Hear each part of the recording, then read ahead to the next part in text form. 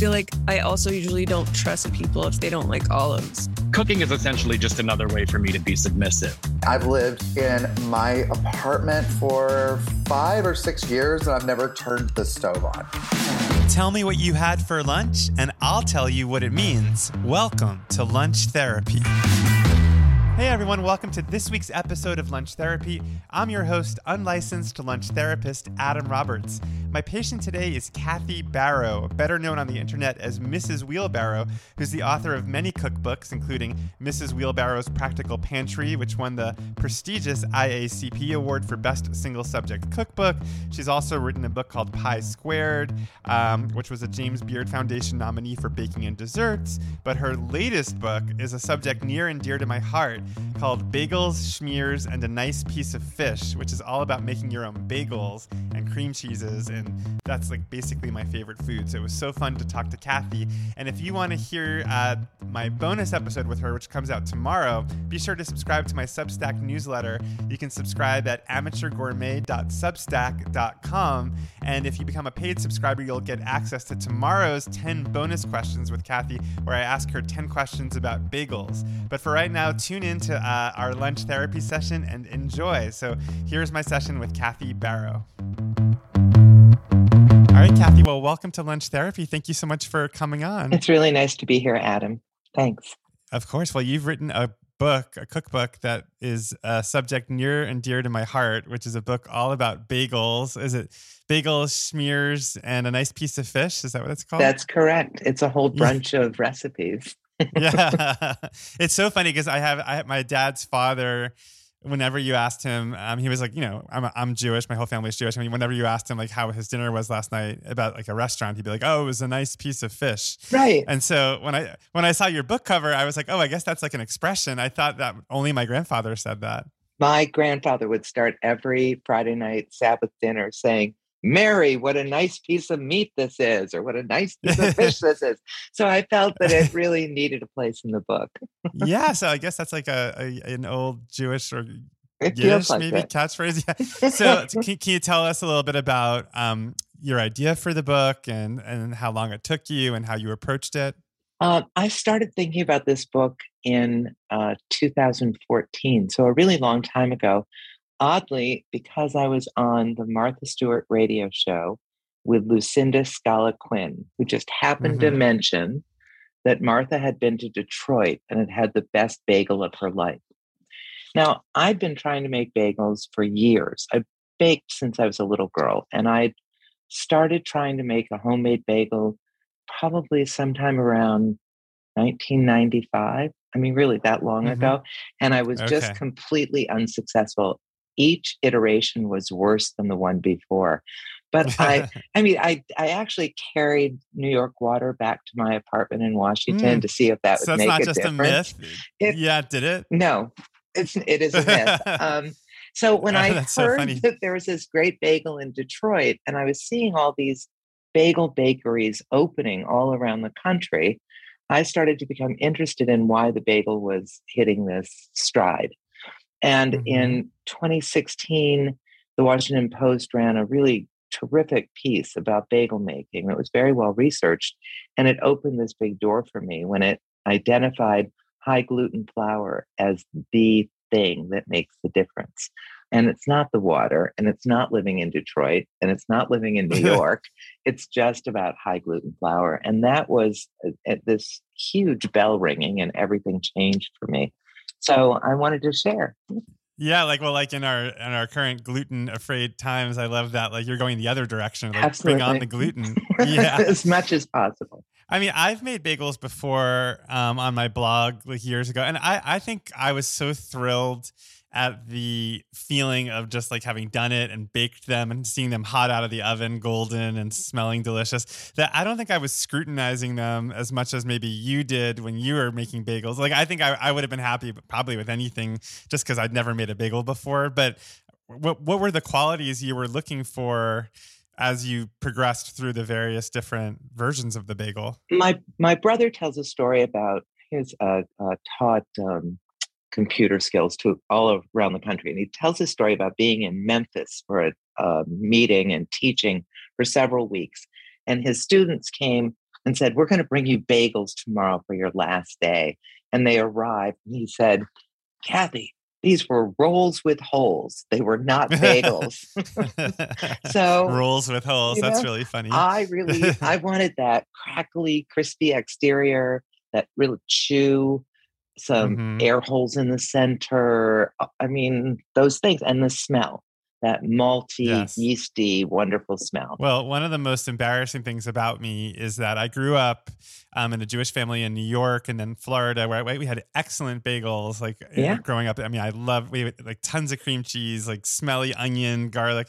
And then I went to college at Emory in Atlanta, and I know there's good bagels there, but for some reason I couldn't find them. And the only thing near the campus that I could find was a Dunkin' Donuts that had their Dunkin' Donuts bagel and cream cheese. And somehow I got bewitched into actually enjoying them. And now, oddly, like if I smell a Dunkin' Donuts bagel and cream cheese, like I actually like the smell, but I don't think that's good. This And I sounds don't like really your stand by that. therapy session. Maybe so. Well, I told you this is an important subject to me. Well, the other thing I wanted to ask you about is, have you heard of Courage Bagels in LA, and have you been there yet? I have, and I have not been there yet, but I think that they're a very important bagel baker. I mean, what's happened in the last few years that I think is really fascinating, there was a real boom in bagel bakeries all around the country. And it sort of came at the same time as the maker generation, people making beer, and they're making mead, and they're making wine, and they're making booze. But bagels are really easy entry. And unlike being a bakery where you have to have a combi oven and all these sort of different things and lots of mixers, to make bagels, you just need a big Hobart and a deck oven, and that's pretty much it. And so it's easier entry than many other kinds of food businesses. So, Wait, what's a Hobart? Is that the same thing as a KitchenAid mixer? yeah, the giant one. If you were going to do this on a commercial basis, Oh, yeah. The ones that Yeah. look like you could put your little brother in that kind. Oh my God, that's scary. Well, the thing about Courage Bagels, so I had Ed Levine on this podcast maybe a couple months ago or a year ago. Time is irrelevant these days, but he said, as somebody who wrote New York Eats years ago, he said the best bagel of his life was at Courage Bagels here in LA. So after hearing that, I went there and got in this huge line. You have to line up to get it, and it's truly like unlike any bagel I've ever had. It's like charred on the outside. It's almost like a pizza, like very crisp, but it's so light and fluffy in the middle. So maybe if I go next time, I'll buy some and ship them to you so you can experience them. So are they wood fired? I don't know. I don't know anything about their process because it was all outside and I never actually got to go in and see it. I have to look. But I just know they're really, really good. Well, Kathy, we have a lot to cover here because we just talked about your book, but we have a whole therapy session in store for you. I know. I hope you're ready. I know that. So I was putting together like my first awareness of you, and I think it was as Mrs. Wheelbarrow on Food 52. And was that because I know that you have another book with Mrs. Wheelbarrow in the title. So was that your handle on Food 52, or is that something that you were before that? It was my handle everywhere on social media when social media sort of got going in the early 2000s. And that's because I had left my job as a marketing consultant to go to graduate school as a landscape designer in the year 2000. Wow. Okay. And I was over 40 and I was newly married. And my husband said, "You seem miserable." And I said, "I am." And he said, "What would you do?" And I said, "I'd go to graduate school." So I went.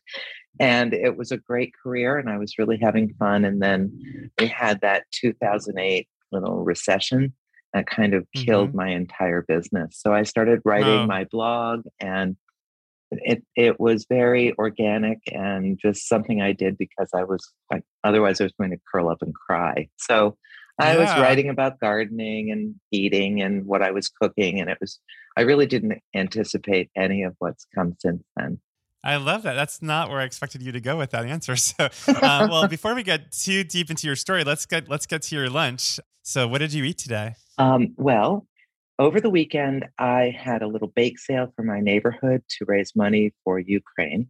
And I made a lot of things. I was very ambitious when I put the list together, and I baked for 2 solid days. But one of the gorgeous things that I had were leftover pierogies from the Baking at the 20th Century Cafe cookbook, and they were really good. And so I had 4 left. I made 2 for my husband and 2 for me, and then I had some steamed asparagus, and then I had 2 Samoas. Wow, this is going to be a very complex, very tricky diagnosis. Well, first of all, I want to hear more about the pierogies. So how did you make them? It's a lovely dough in this book. It's very elastic. It rolls out really nicely. The filling is mashed Yukon Gold potatoes and caramelized onions and sauerkraut and a little bit of farmer's cheese and a lot of salt and pepper. So it's sort of perfect. And I pinched them together and then I fried them today in butter and oil. Wow, that sounds delicious. They were great. What was I going to ask you? Oh, so does the dough itself have sour cream in it? I've seen it recipes does. where yes. Wow. The best pierogi I've ever had was at Michael Simon's restaurant in Cleveland. Yeah, it had like braised beef cheeks in it, and it was like enormous. It was almost like a calzone. It was huge, but it was fantastic. Well, that's a really interesting lunch. So let me just get this straight. You got the pierogies from the bake sale, you've got the steamed asparagus, and you've got the 2 Samoas. So the thing that comes to mind immediately in this context is a sense of community mindedness, because you have the bake sale, you have the Samoas from the Girl Scouts, presumably. That's right. You have feeding your husband. So I guess my first question would be like, are you somebody who's community minded in general, and do you take that seriously? I do. I'm hoping to build more of a community. We moved to a small town outside of DC at the end of 2019. So we've been sort of locked inside, and I haven't had the chance to build the kind of community I hope to here. But I have to say that if you open up on Facebook, neighborhood Facebook page and say, I will bake and bring you warm baked goods on Sunday morning if you give me some money, you meet a lot of people. A lot of people. I don't think anyone who can cook is ever lonely. I mean, I've learned that moving to LA. It's like, and especially here because it's such a phenomenon for like anyone to actually eat food. It's like, whoa, this guy cooks. But I think it's like, yeah, you're like a magnet for people eventually because they realize, oh, I can get some good food there. I know. I'm really hopeful about my neighborhood connections now. Well, it's interesting because also like with community mindedness, it makes me think of you being or going to school for gardening, and there's something about the idea of a garden that feels community oriented, although gardens can also be private. They can be your own personal garden. But I'm curious if you could talk a little bit about the connection between your interest in cooking and your interest in gardening. Yeah, I think that they're 2 parallel lines in my life. I mean, they really intersect. The way that I look at the design of my garden and the way that I think about the design of my, food on my plate or making pies, which, I had 2 pie books, and a lot of that was about design and making beautiful things. I love to grow my own food when I can, and that sense of being able to grow it, put it in a jar, and then open a jar 6 months later and have the whole experience returned to me. I think they're very intersected. And when I initially started my blog in 2008, it was called Mrs. Wheelbarrow's Kitchen and Garden because I didn't know how to separate them. I think if you have a piece of land and you can grow something, it can change your relationship to food. And so you just moved into this new house a couple of years ago. So did you start a garden there? Immediately. The house had been a little neglected. It was built in the late 30s, and then the same family lived in it until we bought it in 2019. And nothing had been done to it, which was pretty interesting. And what did you plant? I planted 11 trees, 45 shrubs. I have 3 huge raised beds where I grow vegetables, and a very decorated front yard. It's nice. It's a lot. I was out there today. So that landscape design element is because I when I said what did you plant, I was immediately thinking food, but there's also the just the beauty of planting trees. Well, I have sour cherry trees, 2 of them, 2 crab apples, an apple, elderberry, a lot of raspberry vines, some blueberry bushes, currants, fig trees. So things are coming along. So as somebody who does not have a green thumb, I famously, in fact, like you can look over my shoulder. I know people are listening to this, but you'll see in my kitchen, I have a bookshelf and you'll see plants on the bookshelf and one of them is very dead already. And I only got it a couple of weeks ago. So what's the secret to maintaining and keeping plants and trees and bushes and vegetables going? I mean, is it just like reading a lot about how to tend them, or just an instinct? How do you know all this? Well, I did study it. So I took master gardening class for one winter. And so I do have that knowledge, but part of it is just being aware, like spending a lot of time looking at the leaves. Are there little bugs on them? Are they getting, mildewed? Is the dirt moist or overly watered or dry? Mm-hmm. Do you have good soil or bad soil? There's so many elements to it. But Mm-hmm. for me, I mean, I've had a lot of failures. There are plenty of plants that end up in the front yard on Monday mornings when the trash guy's coming. Okay, that makes me feel better. Okay. Yeah, you just pull them out fast. Nobody knows trick. that better. Well, it seems like to me that there's a real connection between cooking and gardening, also in the sense, I mean, the way you were just talking about it making me think about just being very present. Like when you're cooking, if you're, making a sauce or you're making a soup or something, that's what I love about it, is just that feeling of not looking at my phone, not looking at email, and I'm just here with this thing in front of me, tasting and smelling. So it sounds like you get that out of both. The sounds of it. I love the sound of cooking. Like when if you're back to the stove, but you can hear things bubbling away. It's just very satisfying. Well, I'm very curious. So as someone who has such a rich food and gardening life, I mean, did you grow up in a family where there was lots of gardening and vegetable growing and pickling? Sort of. My great grandmother was very influential. I talk about her in the book as a Balabusta. And because that I really felt that all my life I needed to become my great-grandmother Agatha and be a true Balabusta. She had a great little garden in the back, and she taught me all about gardening from the time I was about 4 years old, and also preserving. She had two sons, my grandfather and my Uncle Arthur. And my Uncle Arthur had an acre right in the middle of Toledo, where I grew up. So you're from Ohio. I am. Okay. And that acre, he planted very thickly with all kinds of foods, and then just brought bushels of beans and strawberries and whatever to my great grandmother to put up in. That was my work.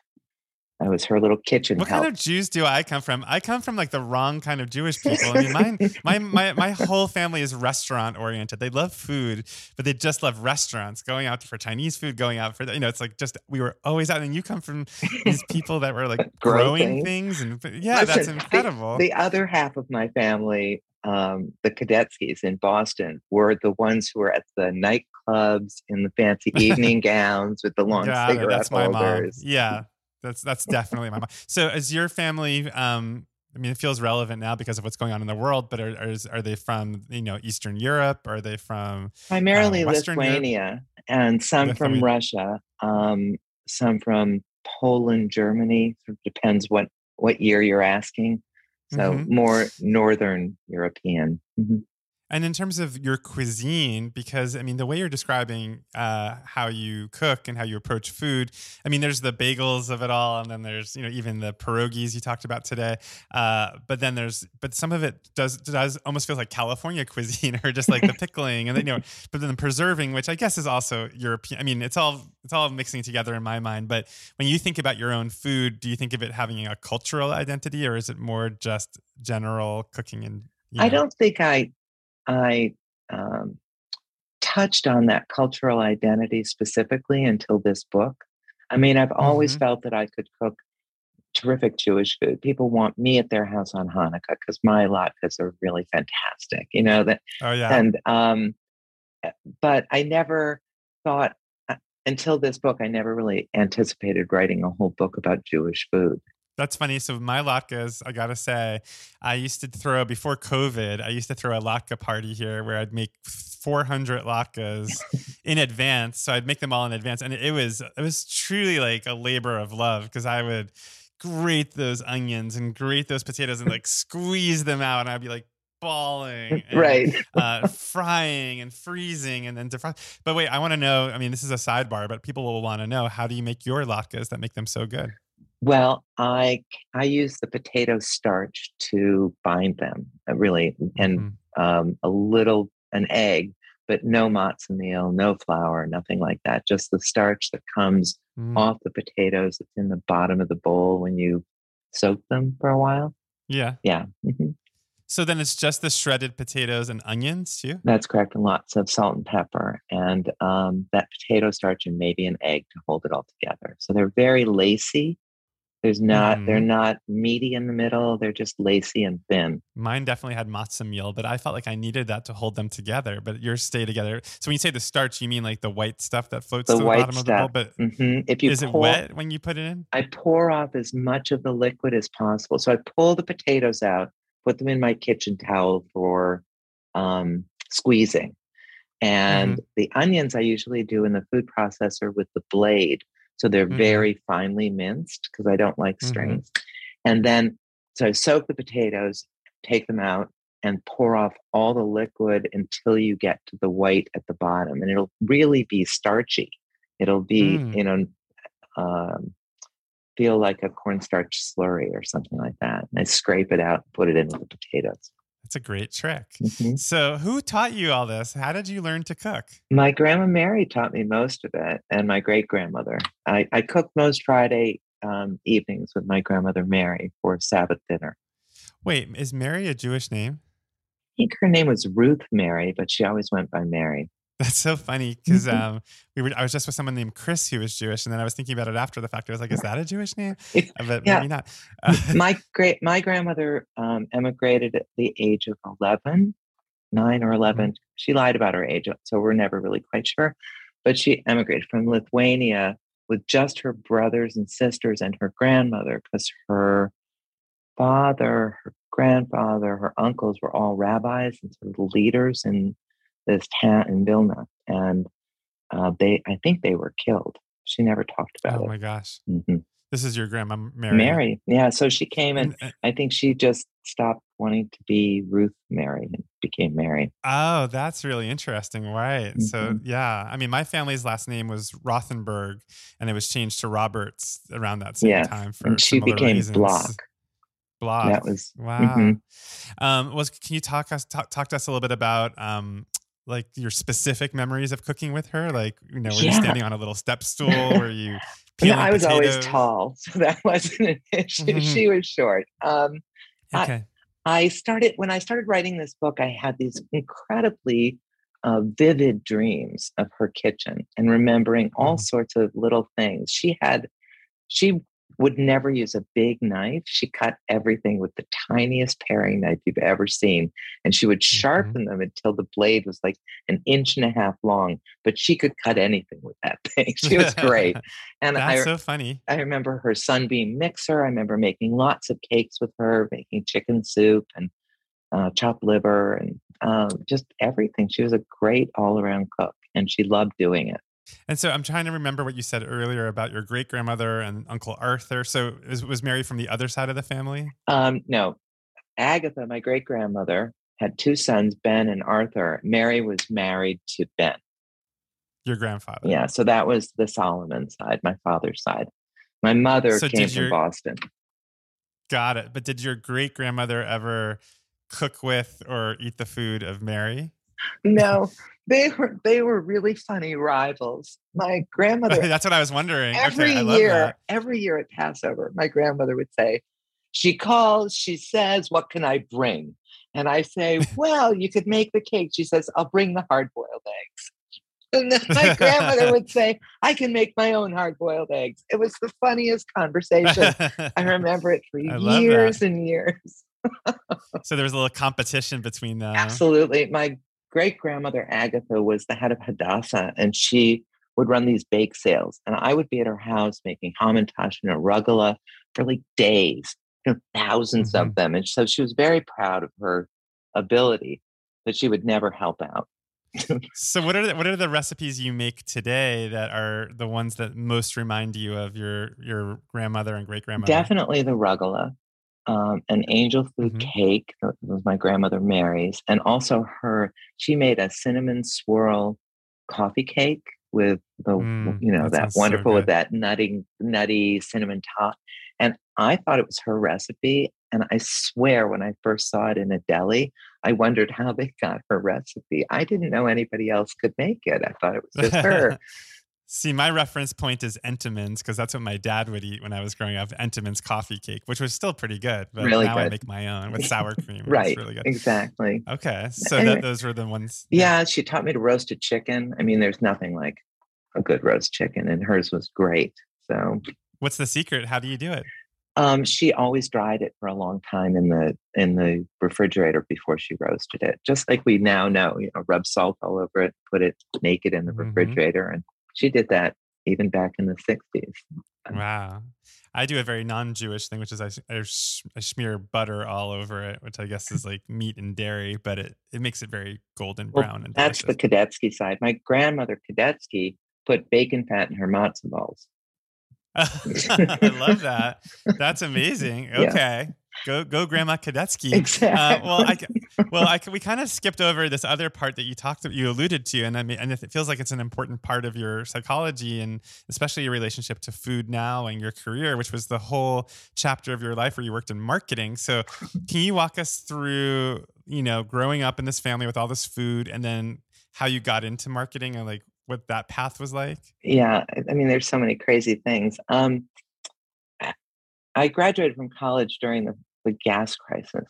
Remember, the gas crisis Okay. was really a big deal. And in fact, I had job offers in California, and my family was like, "Oh, you can't go there. You'll be in line for gas all the time." Mm. So I ended up working at a department store, and that's my first job was as a buyer at a department store. And 2 years later, because I have an entrepreneurial spirit, I opened my own fish market. What? I did. You opened your own fish market? I mean, that's fish not what I market. expected you to say. I thought Yeah, you were going to I say know. bakery or coffee Mm-mm. shop. Wait, so where was It was in this? Pittsburgh, and it just happened that it was a series of shops that a real estate developer was putting together that would emulate one store, like Dean and DeLuca broken up into different shops. And he offered me Mhm. the fish market. I said, sure. I was sort of vaguely known around town for my cooking abilities from parties that I had and so on. And I was working at this department store, so he thought I could do this. So I opened a fish market. It was called Porgy and Bass.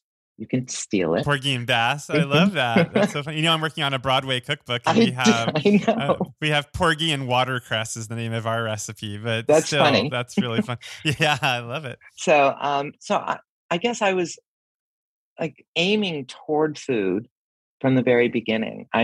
Even as a buyer in a department store, I was in the housewares department. I was always more Mhm. interested in housewares than I was in clothing. So I went Mhm. from housewares to the fish market, which flamed out in about a year and a half because that's what happens. And But wait, when you started, wait, but I want to go into this a little bit because Sure. it's like if you're like Adam, go run a fish market. I'd be like, I would not have the first idea what to do. I mean, so did you have to develop relationships with fishermen I and spent people? 6 months traveling around the US. I worked at the Fulton Fish Market for 3 weeks as an intern.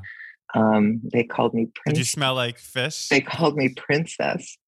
I Okay. traveled to the West Coast.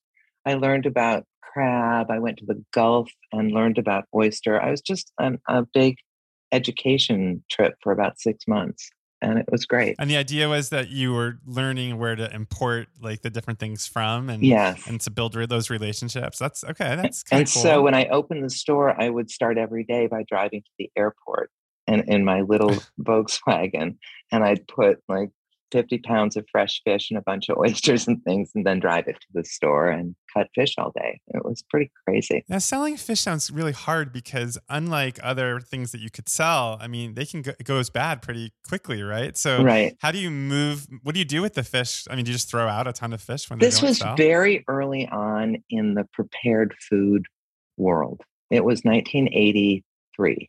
So people were just getting used to the idea that they could go to a store and buy something that was already ready made, take it home and warm it up. And so that's what I was doing with most of it. I was converting it to meals that then people would come and take. Wow.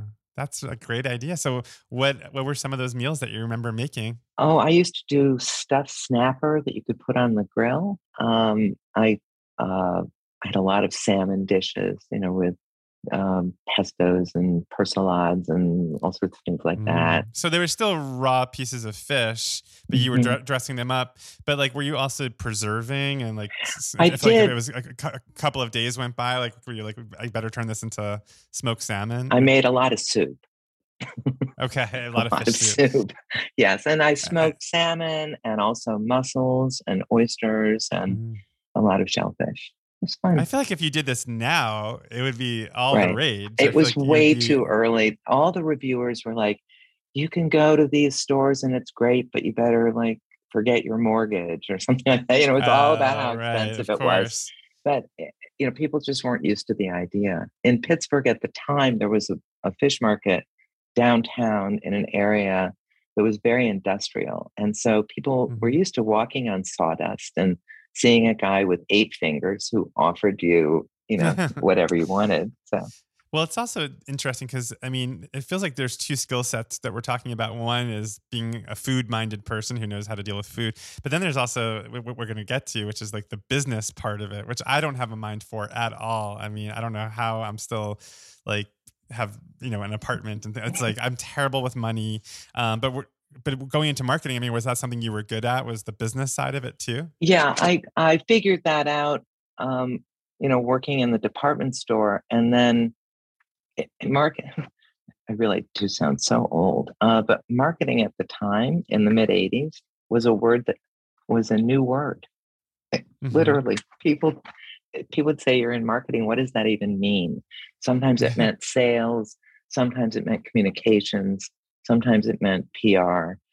So it was a lot of different things at the time. I had a communication skill. And so I was usually the one developing ads or developing videos or putting together annual reports, writing letters for chairman, things like that. And where was this? Where did I work? Well, I worked through those years. I worked at the National Association of Realtors, at the American Trial Lawyers Association. I really worked with some great people. The Corporate Counsel Association, and then I became a consultant, and I had about 50 different associations that I worked with. It's so funny because I went to law school and I've never used my law degree, and it's such a similar story in the sense that it feels like you were working in a very dry, for lack of a better word, like non-sensual. I just think of like fluorescent lights and like piles of paper and the smell of copy machines and that's how I felt in law school, and like dusty libraries with huge textbooks and and just like wanting to go into and just discovering the kitchen and realizing you can make things smell good and taste good and so you were and I ready. Would know that there'd be like collating to do for some conference where I had to get all the administrative people to come and help me put together 5,000 packets, and so I would bake. That's what I would do. I'd be like, here are the brownies. Everybody come out. That's smart. So throughout this whole period where you worked in marketing, were you going home every day and cooking? Was it still a joy for you and a pleasure? Absolutely. And then later in my marketing career, I started doing event planning.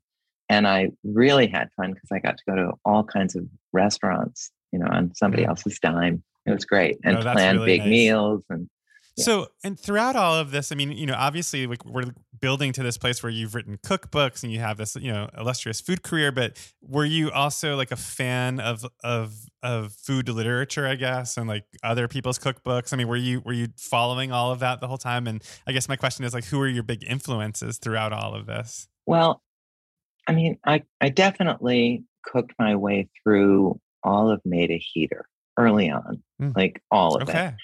I took a class with Marcella Hazan. Amazing. And then I cooked my way through all of her books. Was she smoking when she taught you? Yeah, she was. That's what I remember from, I think it was Kim Severson's memoir where she went to go visit Marcella and she cooked with her and she was like smoking over the right over the food. Yeah. That's hilarious. So I would do these deep dives. It's just sort of the way my brain works, where I would take a book and I would just cook my way from the front to the back and learn something. And then I would have parties and invite people and, have a big party. So that was me for years and years and years. That's what I did. Mm-hmm. And were you more of a baker or more of a savory cook or a mixture of the two? I really could comfortably cook the whole way around, but I love baking more than anything. Mm-hmm. And what about writing? Because I mean, obviously, we're doing these cookbooks, writing and doing a blog and everything. That's such a big part of it. Were you somebody who loves to write? I never wrote anything but annual reports before I wrote my blog. My mother was an English teacher, so she was a little daunting, and she wrote books, and I think I was always afraid to do it. Then she passed away, and then I started writing. So who knows? I mean, I think we could talk about that. That is very interesting. It's like to be intimidated in that way and then to free yourself up. Yeah. But I have to say, I really do wish that she had had a chance to see this. But I find writing is really comforting. I love to write, and I had no idea that it would make me as happy as it does. So it's been a great, 15 years of writing. So in terms of your process, I mean, I've talked to people on this podcast who, I mean, a wide variety of processes, if that's the right way to say that word, from like, charts and tables to like people who just go by instinct. I mean, some people are in the kitchen taking notes as they cook. I just had Andy Baragani on. He outlines the whole, he outlines his whole recipe before he goes to the kitchen. So what do you do?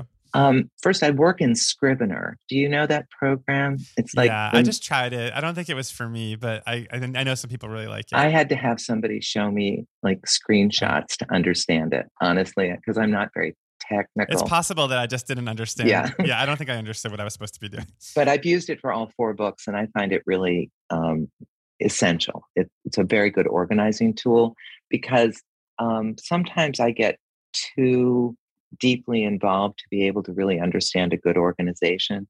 With my first book, the preserving book, my husband used to say, get out of the jar. You're inside the jar. You need to be outside the jar. And it was really true. Like I was just going way too deep. I do write my recipes ahead of time and then take them into the kitchen and see how they work out. And I realized during that process that I often forget a lot of things that I just do without thinking. So it's a good way for me to work. Same way. I think that's what I did with the Broadway cookbook was like, I would have an idea for something and then I would just sort of try it. I mean, it's also like, there is a certain arbitrariness, it seems ultimately to like 1 tablespoon of this or 1 teaspoon of this. It's because to me, it's all about tasting it and adjusting based on your own personal taste. But on the flip side, when you're doing a recipe, this comes up a lot too in these podcasts, which is that, you want to enable people, you want people to get the same results that you got, but at the same time, you want to empower them to adjust their liking. So it always seems very tricky to me. I think one of the hardest things for me with this book was that I was determined to get the yield on the bagels to 6. I just felt that making more than half a dozen bagels at a time, if you were going to do it regularly, was too many. I'm in a household of 2. 6 bagels is great. And you don't have to find a place for a whole baking sheet in your refrigerator, all the reasons. But then I had to find a perfect balance between the amount of flour and the amount of water and the yeast, wanting the yeast to be an even measurement. You don't want it to be 7/8 of a teaspoon or I mean, a teaspoon and a third. You want it to be a teaspoon. And then, does it then overproof? Do you need to reduce?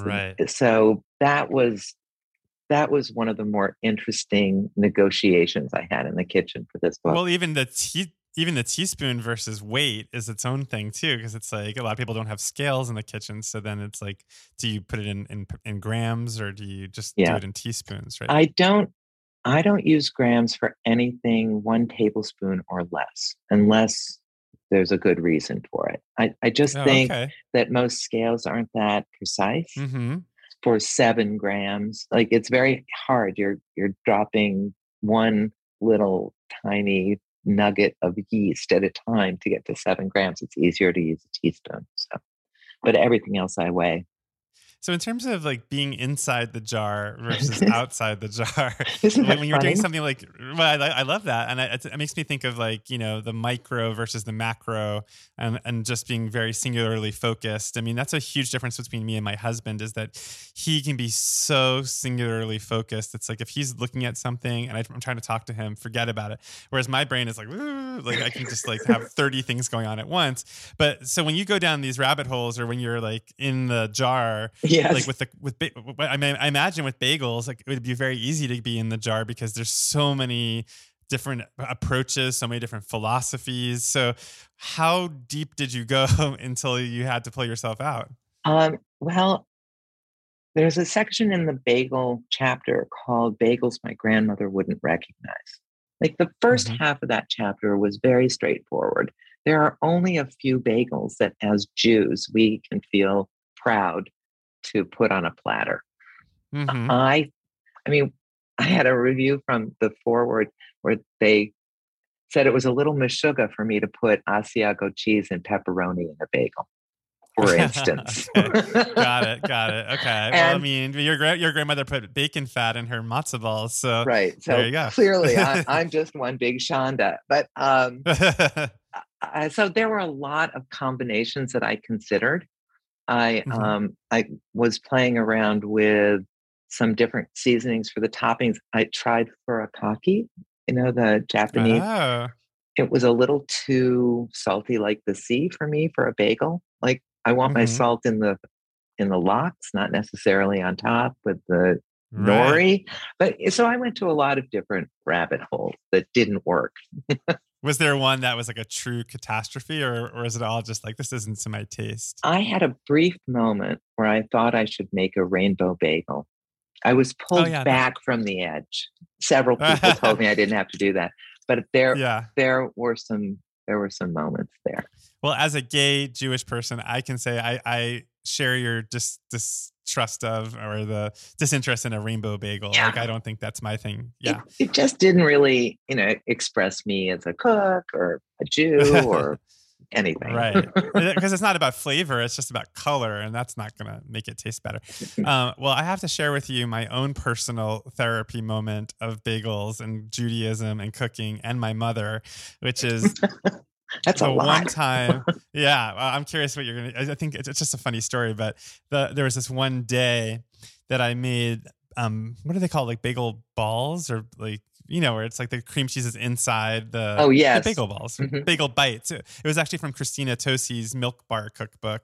And so I was making, and they were really cool. Like, you rolled them in all the everything bagel seasoning. And I was doing it on Instagram Live. And then my mom called me. She's like, "What are you doing?" And I was like, "I'm making bagels." She goes, "Do you know what today is?" And I was like, "What?" She goes, "It's Passover." And she was so angry at me about like, because I mean I'm agnostic, like I'm culturally Jewish, but I don't really observe many of the holidays. But it was such like a big no and with my mother, like she was really upset, probably also because I was putting it on Instagram. Maybe if I just told her I was doing it, she'd be like, "Just don't tell anybody." Right. Hold that for a week and then put it up. Right? But we could turn this back to you, and I'm curious, like in terms of your own faith and the link between your faith and your cooking and the holidays and stuff. How does that all work for you? I was raised very culturally Jewish, but not in the least religious, and I'm very comfortable with that position. Mm-hmm. I'm Yes. proud to be Jewish. I am delighted to celebrate Passover because I love the tradition. I like the Haggadah. Mhm. I like the food. I even love gefilte fish, so I must be Jewish. But I don't belong to a temple, and I don't feel Mhm. any real need to. I don't have any children, and that may have something to do with it. I know a lot of my Jewish friends become more involved with the temple as their kids go through bar and bat mitzvahs, but I never Yeah. did that. It's actually funny you say that because I'm not having children either, but my husband is Christian, or not observant, but his family's Christian, and they do Christmas every year. And we've gotten to the point now where like I go to Washington State, where his family is, and we do the whole Christmas thing. There's stockings, there's a tree, there's gifts, there's Christmas dinner, and and I always joke. I was like, wait, I always say to Craig, I was like, what day is Christmas this year? What day does it fall on? And he's like, it's the same day every year. But anyway, I love that tradition just because it's fun. It's like, okay, this, no skin off my back. But if we had children, to your point, like, I do think I would want them to do Hanukkah. I would want them to do, I think it would be very important for me to pass that on. So it is funny how, like, just for myself, I don't feel the need to observe in that way. But in terms of passing on tradition, it does kind of make sense to me that you're carrying on this story, or you're carrying on these traditions for your children to consider for themselves in a way. When I was growing up, we went to my grandmother Mary's for Sabbath dinner every Friday. And what I remember most about it was that was where I learned about my Judaism, because around the table were her friends, and there were Holocaust survivors there. And, Wow. That I remember them, and I remember talking to them about their experiences, and to learn directly from someone about your religion in that way was very, very meaningful. And Mary, just remind me again, is your father's mother? Yes. Because I'm just curious, and this is getting personal, so feel free to push aside. But I've read a lot of books, and I'm familiar with, like, children of Holocaust survivors, or can go through their own, it's like passed down trauma that happens. Yeah. And I'm curious, did you feel like that happened in your family at all, or? No, because my family had all gotten out. They got out, right? Yeah. So they didn't really experience it in that way. They came in the 19th century and the turn of the 20th century. Mm-hmm. Right. I read a book recently called In Miriam's Kitchen. Have you ever read that? Yes. And it was great. And It's a it was lovely sort of book. about all of that. Yeah. Mhm. It's about a woman whose mother-in-law is a Right. Holocaust survivor, and she learns from her. Yeah, Dr. Oscar and Mary Neufeld were the couple that came many Fridays to the table, and they had both survived independently and then had married each other, and they met in a resettlement camp after the war. Wow.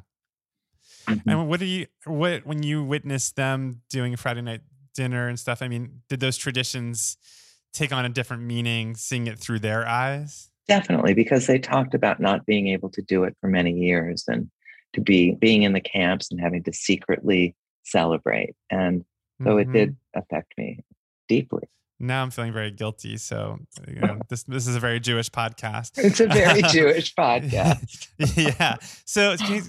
So maybe we'll go rewind the tape a little bit. So can you talk a little bit about your other books too? So like selling. So with the very first book that you did, I know it's Mrs. Wheelbarrow's Practical Pantry. So can you talk about? So did that come from the blog? Did that, like, what led to the first book? Well, I was writing my blog, and I had one of these moments that I like to call my Lana Turner moment, because I was discovered at the pharmacy.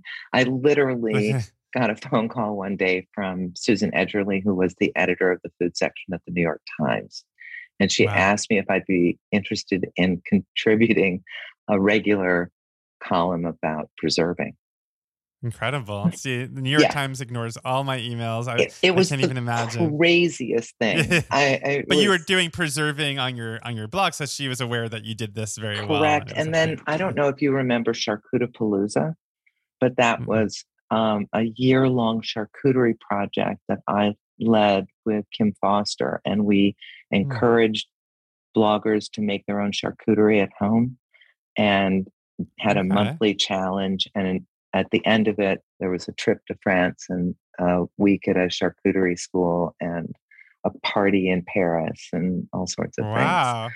Yeah. And so that was such an innocent time back then, when we could all meet people from the internet without being terrified. That's right. And I used all of my marketing skills from years at these firms, to develop a sponsorship program and a 12-month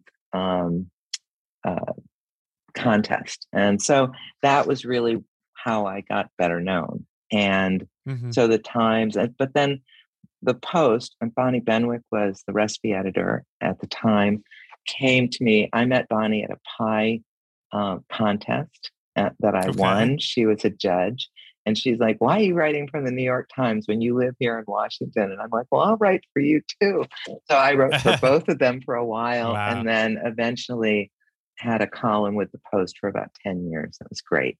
It was a lot of fun. That's fantastic. So in terms of cooking, it's like, okay, you do everything. Is there anything that you don't do well, or an area of cooking that you don't feel confident in? Gosh, I mean, I'm sure that there are. My husband was macrobiotic when we first met, and I said that won't happen. So no, What is macrobiotic? I don't even know what that means. Too much brown rice. That's what I can tell you. It's way too much brown rice. Yeah. I feel pretty comfortable diving into almost any kind of cooking. I think of it as a skill and not really a talent. I mean, if you read the recipe carefully, you should be able to get there. Talent comes after a long time of practice, you know? You think anybody can develop that talent though? I don't know do. if I think. Oh, see, this is why you're good at marketing. This is why you sell so many cookbooks. So, yeah, I think you have to. Here's my take on it. I think you have to love food. I think you have to love eating. That's absolutely true. Because I have friends who are like, oh, I forgot to eat all day. And I think, who are you? What do you mean? I forgot to work today. Yes. I mean, living in LA, you'll meet a lot of those people. And I know it sounds like I'm joking, but no, there are people who like, you literally are like, oh yeah, what time is it? I haven't had anything. Who are you?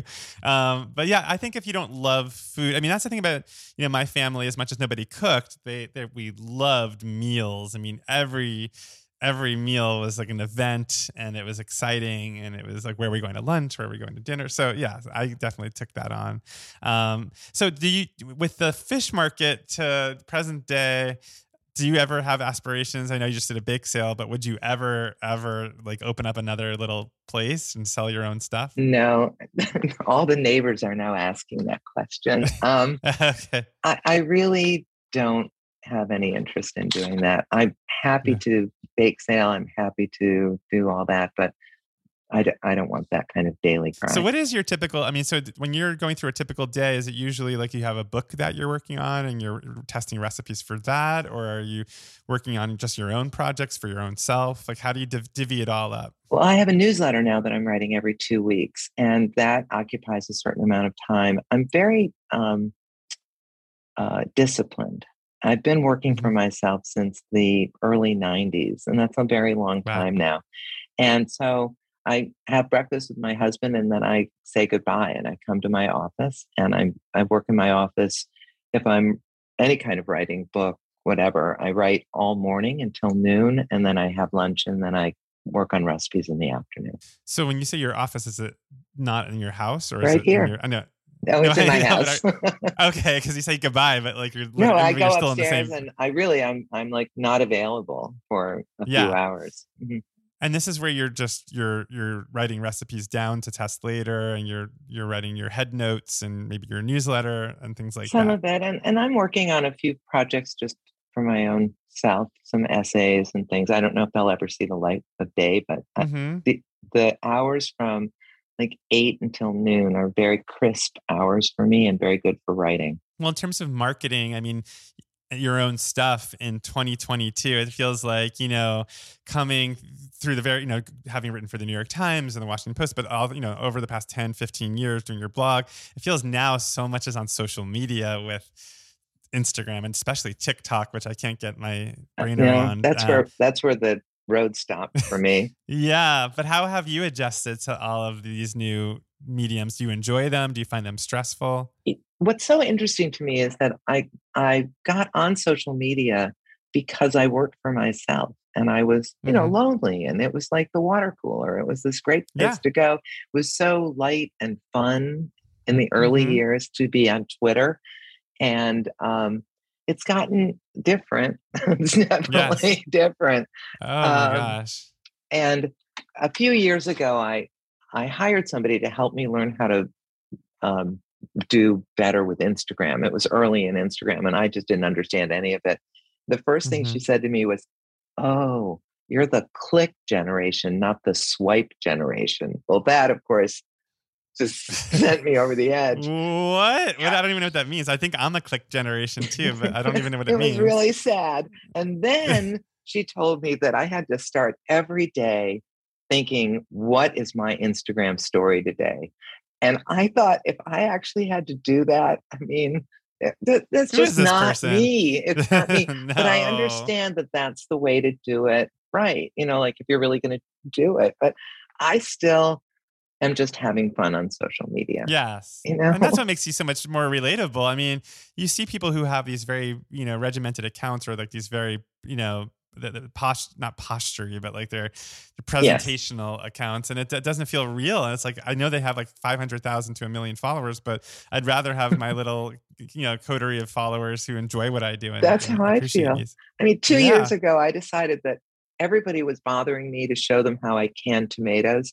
And I did the whole thing holding the phone in one hand and stirring and peeling. And yeah, I mean, it was great. a complete mess, but it was totally me, and it was fine. Excellent.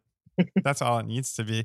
Well, Kathy, I always start every podcast with what did you have for lunch, but I end it with what are you having for dinner tonight? Well, I pulled some ribollita out of the freezer last night for tonight's dinner because I knew that I'd be chatting with you and I wouldn't be in the mood to like create something big. So we're having ribollita. Okay. How far ahead do you think about your meals? Like you were thinking ahead last night about tonight's dinner. So do you usually think a day ahead? I make a list at the beginning of the week of what we're going to have for dinner every night. I shop for it. Really? Mm-hmm. I'm very organized. That's great. What else is on the list this week? I've been making this great dish from Hetty McKinnon that's in the New York Times. She's been on my podcast. Oh my God. Sheet pan ramen noodles. Like you just soak them and then you put them to get crispy, and you throw some mushrooms and some tofu and some bok choy on there, and holy cow, it's really good. So we're going to have that one night. Good. I know that. I have an oven again. My oven was out for the past 3 or 4 weeks. So now I've been working so hard to cook without an oven, and now I have to remember what it's like to have one. I was thinking a lot about your newsletter today and that clam chowder with fried clams on it. And holy cow, what a good idea. That sounded great. I know, it was heavy, but it was very, very good. It was so funny because I went to Boston, and I was at this place, Salty Girl, and I ordered this decadent lobster roll which came in with potato chips. And so the waiter started walking over with this bowl of clam chowder with fried clams. I was like, that's not mine. But it ended up somebody who followed me, his mother, I guess I wrote that in my newsletter, but his mother owns the restaurant. So he sent over this bowl. That's so funny. Kathy, you've been such a good sport, but we're not done yet. So I have 10 questions for you that we're going to do in a bonus episode. But for you specifically, I came up with 10 bagel related questions. I'm very excited. So if you're listening to this and want to hear those, subscribe to my newsletter, Amateur Gourmet Newsletter, and you got to get it in your inbox tomorrow. But Kathy, for those who are listening for the free episode, thank you so much, and just stick around. Thank you. It's been really fun. So once again, if you want to get tomorrow's paid subscribers only bonus podcast with Kathy Barrow, subscribe at amateurgourmet.substack.com. All right, I'll see you back here next week.